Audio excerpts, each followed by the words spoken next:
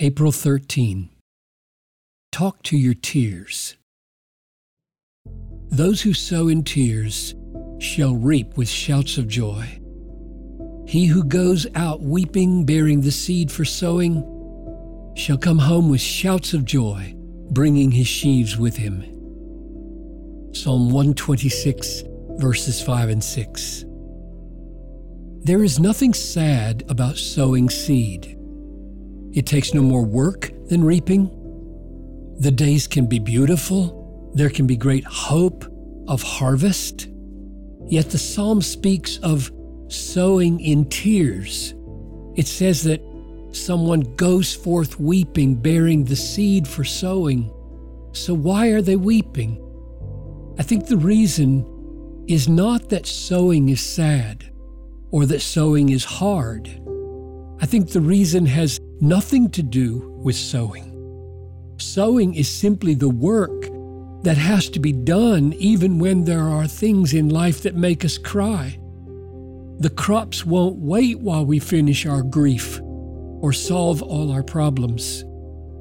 If we are going to eat next winter, we must get out in the field and sow the seed, whether we're crying or not. If you do that, the promise of the psalm is you will reap with shouts of joy. You will come home with shouts of joy, bringing your sheaves with you. Not because the tears of sowing produce the joy of reaping, but because the sheer sowing produces the reaping. And you need to remember this even when your tears tempt you to give up sowing. So here's the lesson. When there are simple, straightforward jobs to be done, and you are full of sadness, and tears are flowing easily, go ahead and do the jobs with tears. Be realistic. Say to your tears, "Tears, I feel you. You make me want to quit life. But there is a field to be sown, dishes to be washed, car to be fixed, sermon to be written."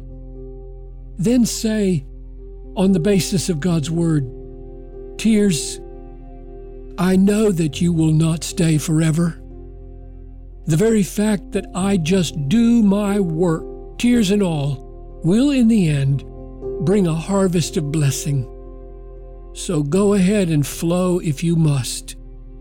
But I believe I do not yet see it or feel it fully. I believe that the simple work of my sowing will bring sheaves of harvest, and my tears will be turned to joy."